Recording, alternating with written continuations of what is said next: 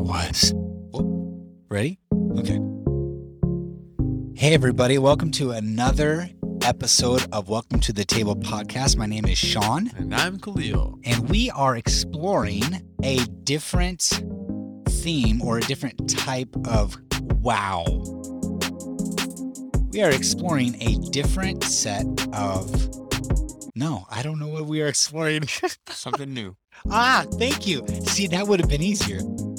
And we are exploring something new. But before we get into that, if you have found this podcast to be beneficial to yourself, we would love it if you'd rate and review it. Also share it with some friends, maybe even gather around the table with a few people and discuss and dialogue about it. And the 5-star button, it works. Mm-hmm. It is available to you, and we would love a review as well.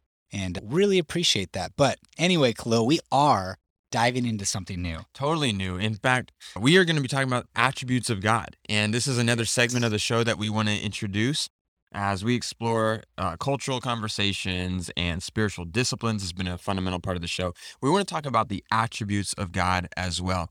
And you might be wondering, what are the attributes? Why attributes? Well, here's the thing about attributes. It's important for us to know what God is like, because it is hard to worship a God that you do not know. Right. Who God is affects who we believe that we are as his image bearers, and who God is affects how we live and how we engage with the world around us. It affects how we worship. And so the thing about attributes is that attributes reveal character.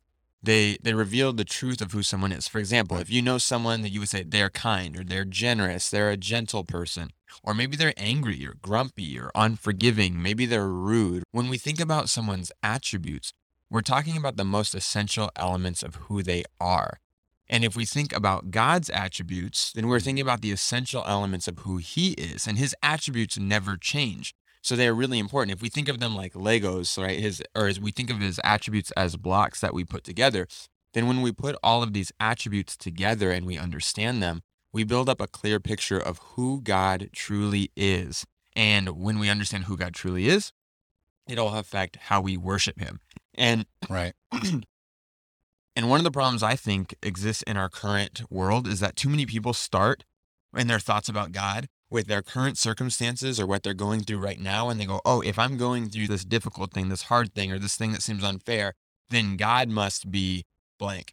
God must be unfair. God must be unkind. God must not care about me, God, what, etc. But if we start from the top down, if we start with who God is and his attributes, then we look at our circumstances in our life totally different. And we go, well, because I know God is this way, then this is what is true about my circumstances. This is what is true about my life and who I am. And so, for example, if God is loving and compassionate, then when we think about difficult things we're going through, we know that our circumstances don't exist because God does not love us. And so a right view of who God is will affect what we believe about him, what we believe about ourselves, and how we walk through this world. Yeah. And oftentimes I even find myself reading the scriptures through a lens that's false, or it's skewed towards my cultural bent, whatever it might be, pop or in or normalized within a culture or subculture. And so sometimes we actually have a view of God that isn't even what God says he is. Or even as Timothy Mackey would talk about, who is this God that we are talking about? Because literally everybody could have a version of God that's probably not even true or skewed. Totally. If you asked anyone just who is God, you're going to get a number of different answers and responses. And we might even start there and simply say, if you were asked to describe who God is, where would you start? Right. What would you say about him? And this is important because what we think about God will affect who we think God is.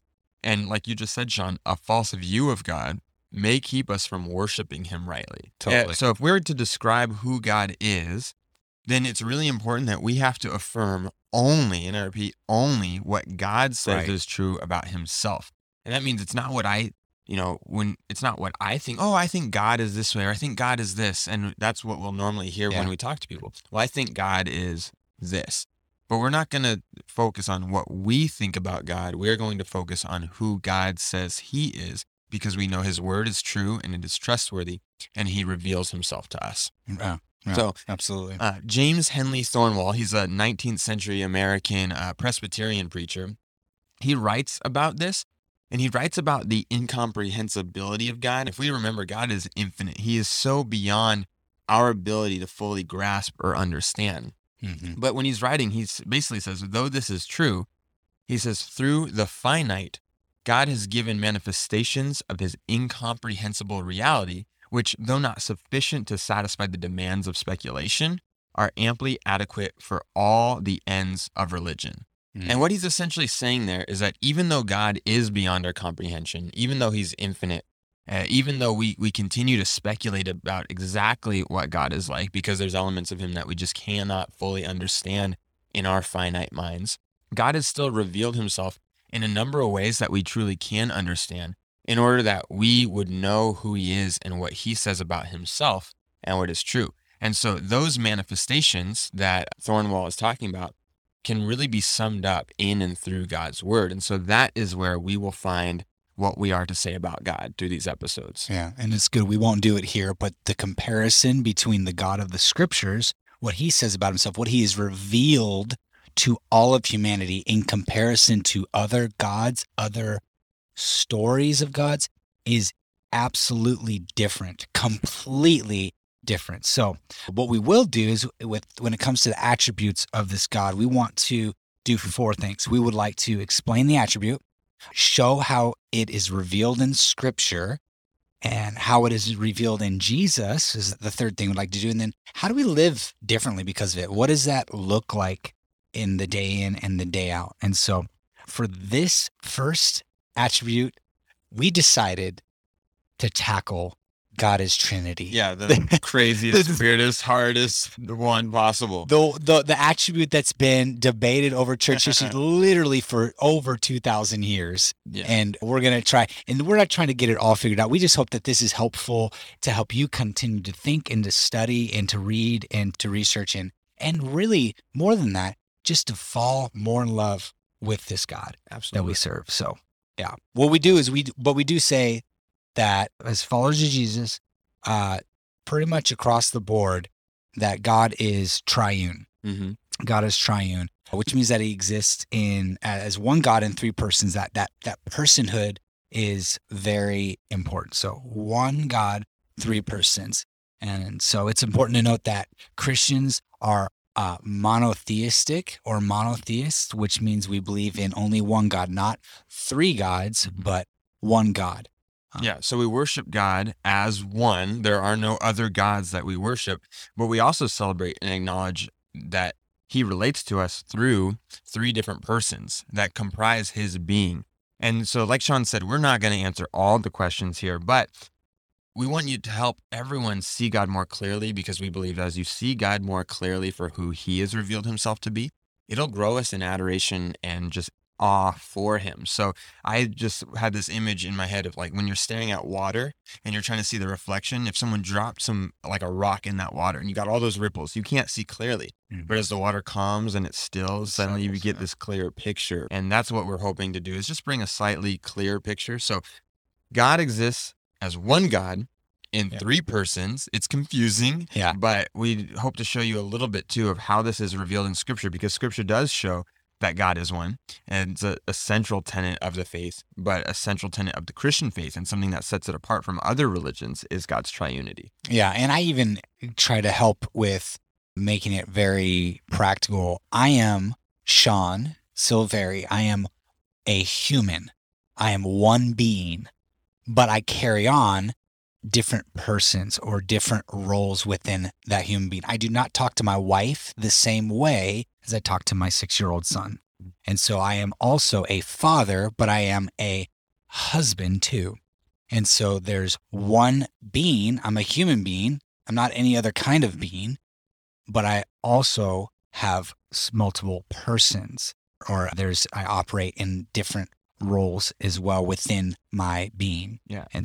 And you may have heard other illustrations like with water, right? There's ice and liquid water and water vapor. You may have heard the egg metaphor. There's like yolk and egg white and shell. And all these are illustrations that people have tried to come up with that can help us understand how something can exist as three and still be one.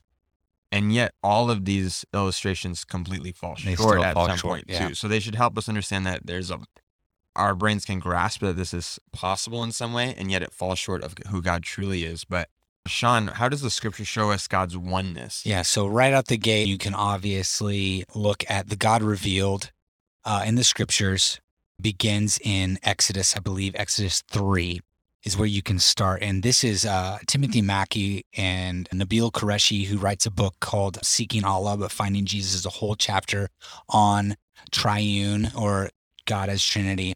But there's a lot of good information out there. But then you move from that Exodus passage to the Shema, which is a fun word, and where it's Deuteronomy 6.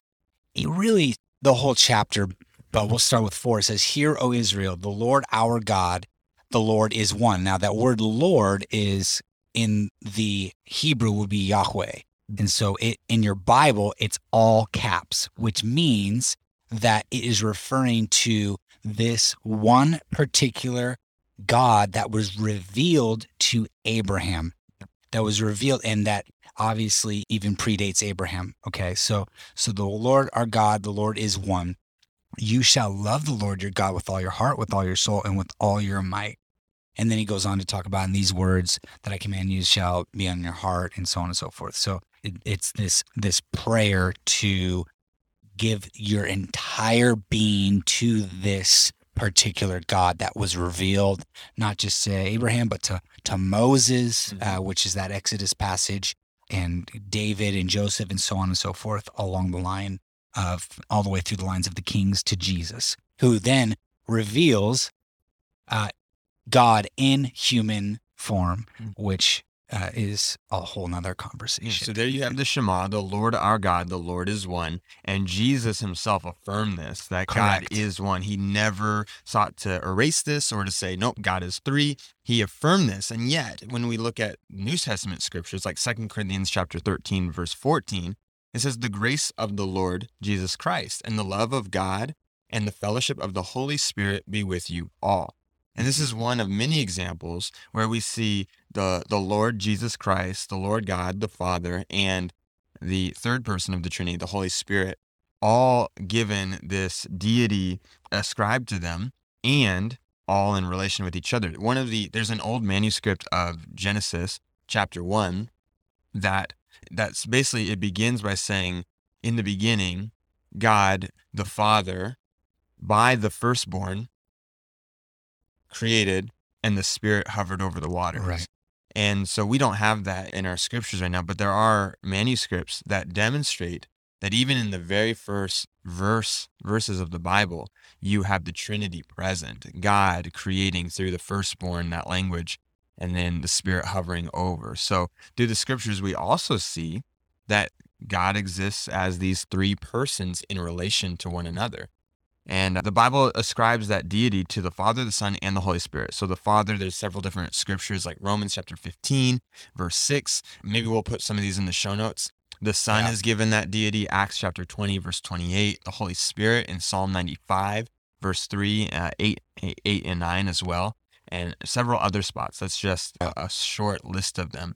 But since the scripture ascribes divinity to three persons, and yet also adamantly is affirming that there is only one God, early Christians, as they began to try to wrestle with and communicate this theology or this doctrine, began to use this term Trinity. And this is also where Judaism and Islam, there's many spots, but this is where they diverge. And Judaism does not affirm God as Trinity, and Muslims, though, have many of the similar scriptures and history, also do not affirm this. And when talking with my Muslim friends, that's where I found a huge barrier in talking. They couldn't even comprehend how I could be talking about God, but talking about Jesus. Or I just had a friend who said one of his Muslim buddies told him, "Hey, make sure you're only praying to God and not praying to Jesus."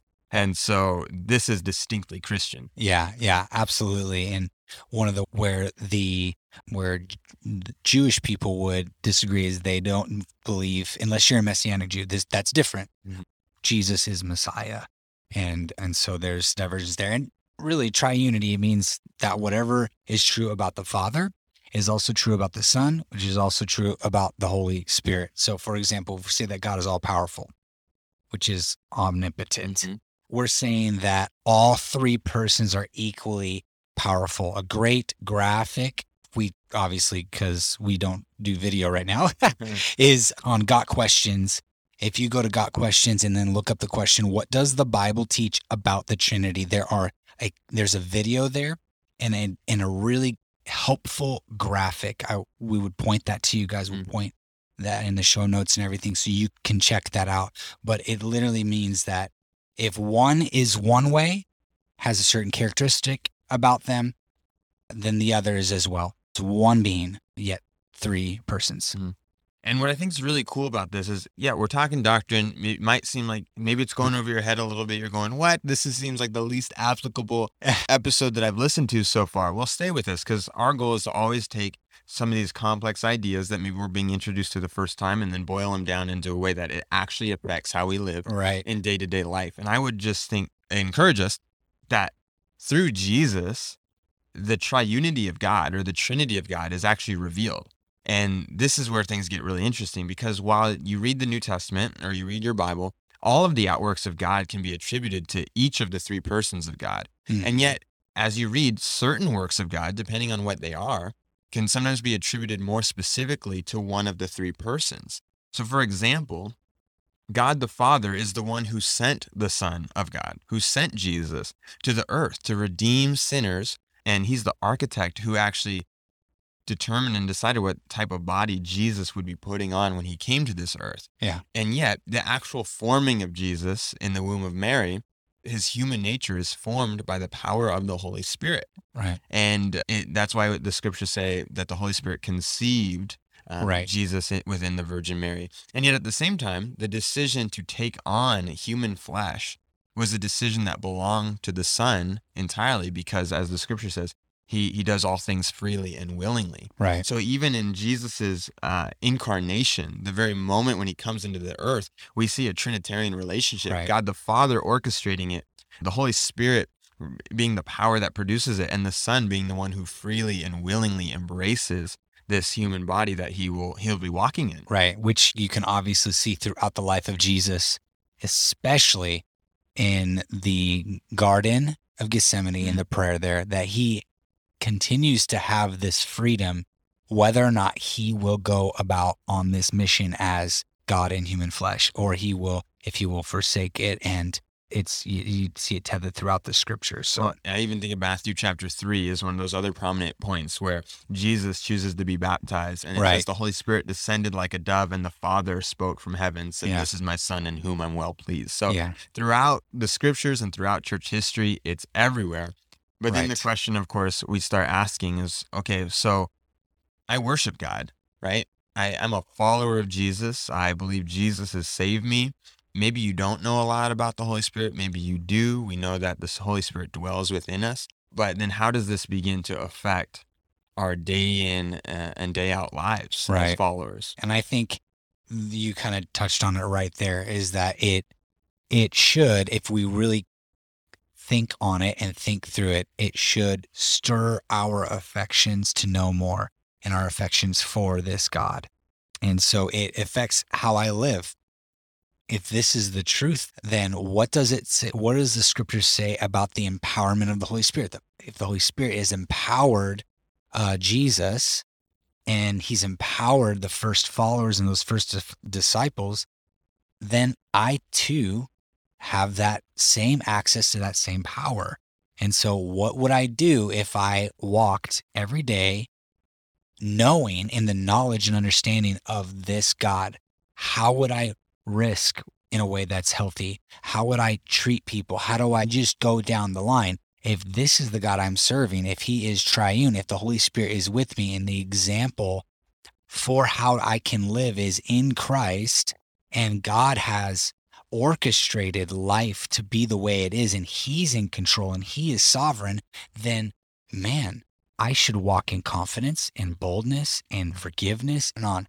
And so I know that's a 30,000 foot view there. We'll get a little bit more specific too here. Well, I think too, when I think about the Trinity of God, it's one of those, it is the primary doctrine that confuses me. It's something that I think, man, this doesn't fully make sense to me. I almost don't totally understand.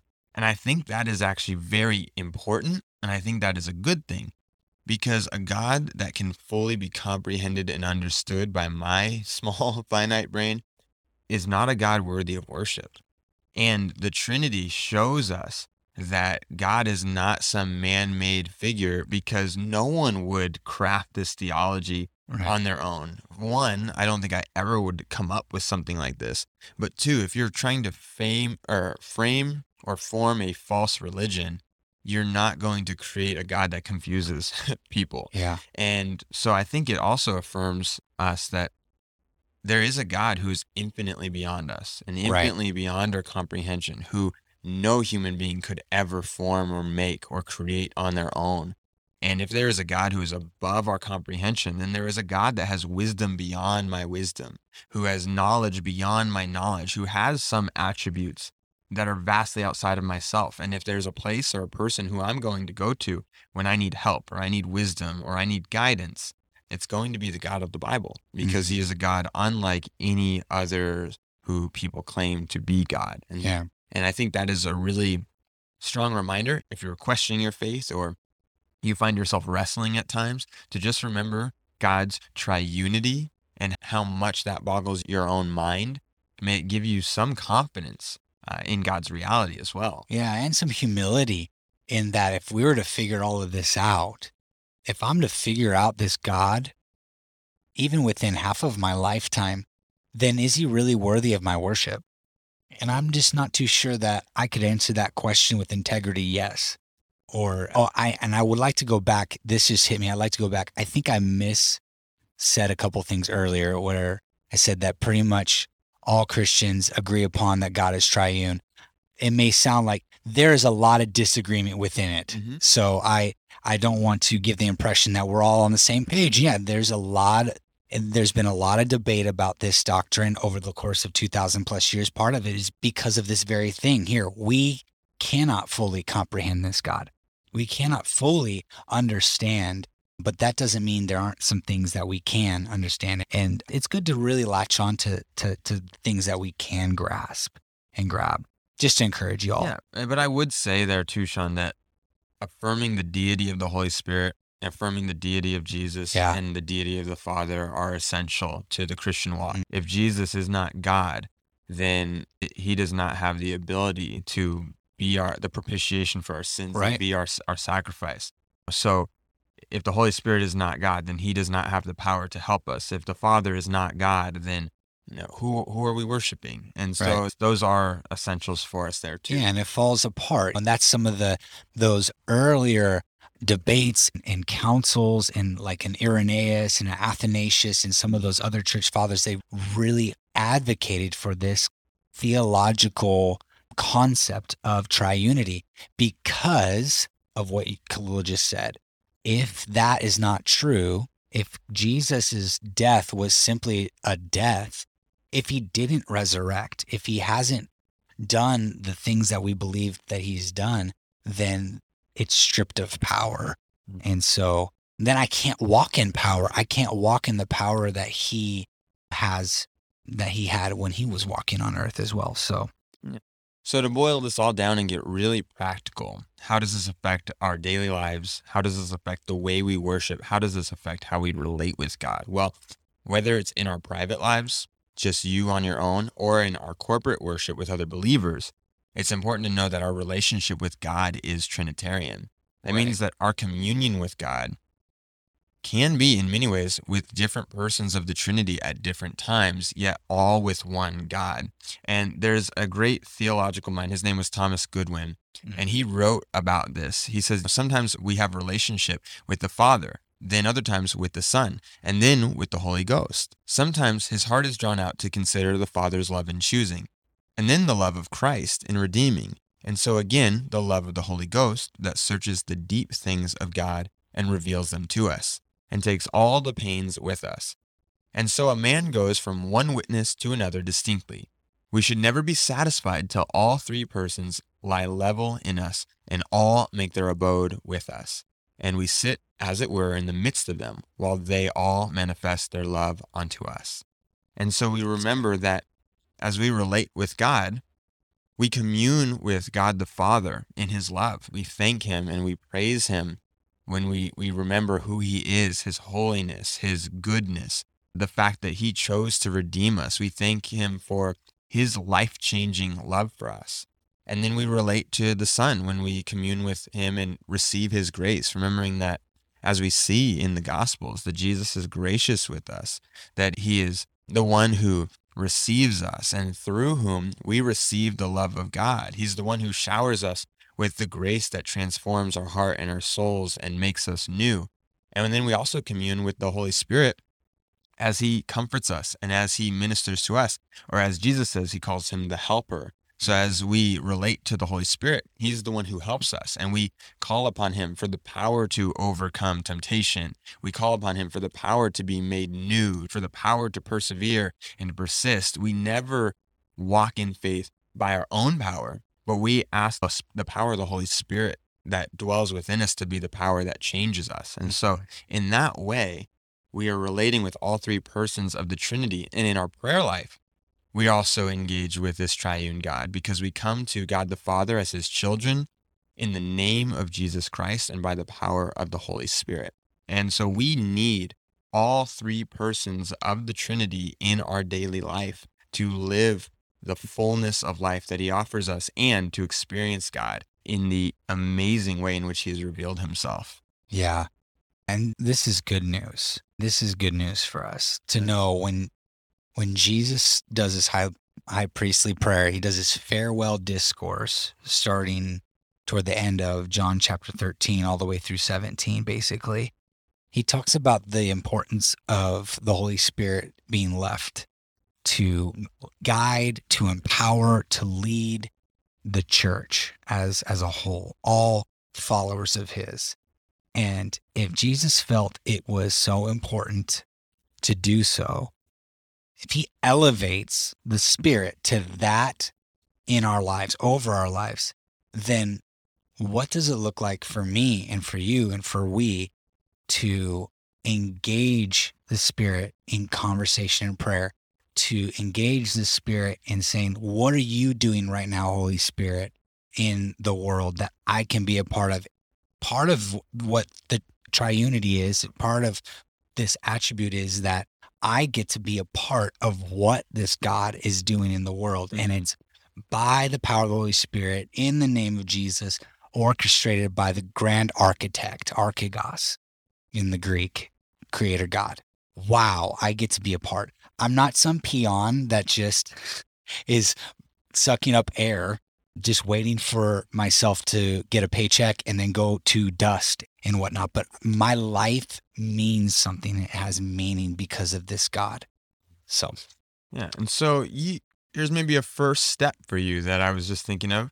If you have not thought about the Trinity of God or the triunity of God, as you read your scriptures and read your Bible, mm-hmm. look for the work of all three persons of the Godhead. Look for the Father, look for the work of the Son, and look for the work of the Holy Spirit, and experience him in your Bible in new ways. And as you pray, if you have never prayed to God in a Trinitarian way, mm-hmm. try praying to all three persons of the Godhead in different ways. The Father who orchestrated this plan to save you, this one who calls you his child, to Jesus, the one who redeems you and sets you free through his death and his resurrection from the cross, the Holy Spirit who dwells within you, helping you, empowering you, leading you, guiding you, filling you with wisdom.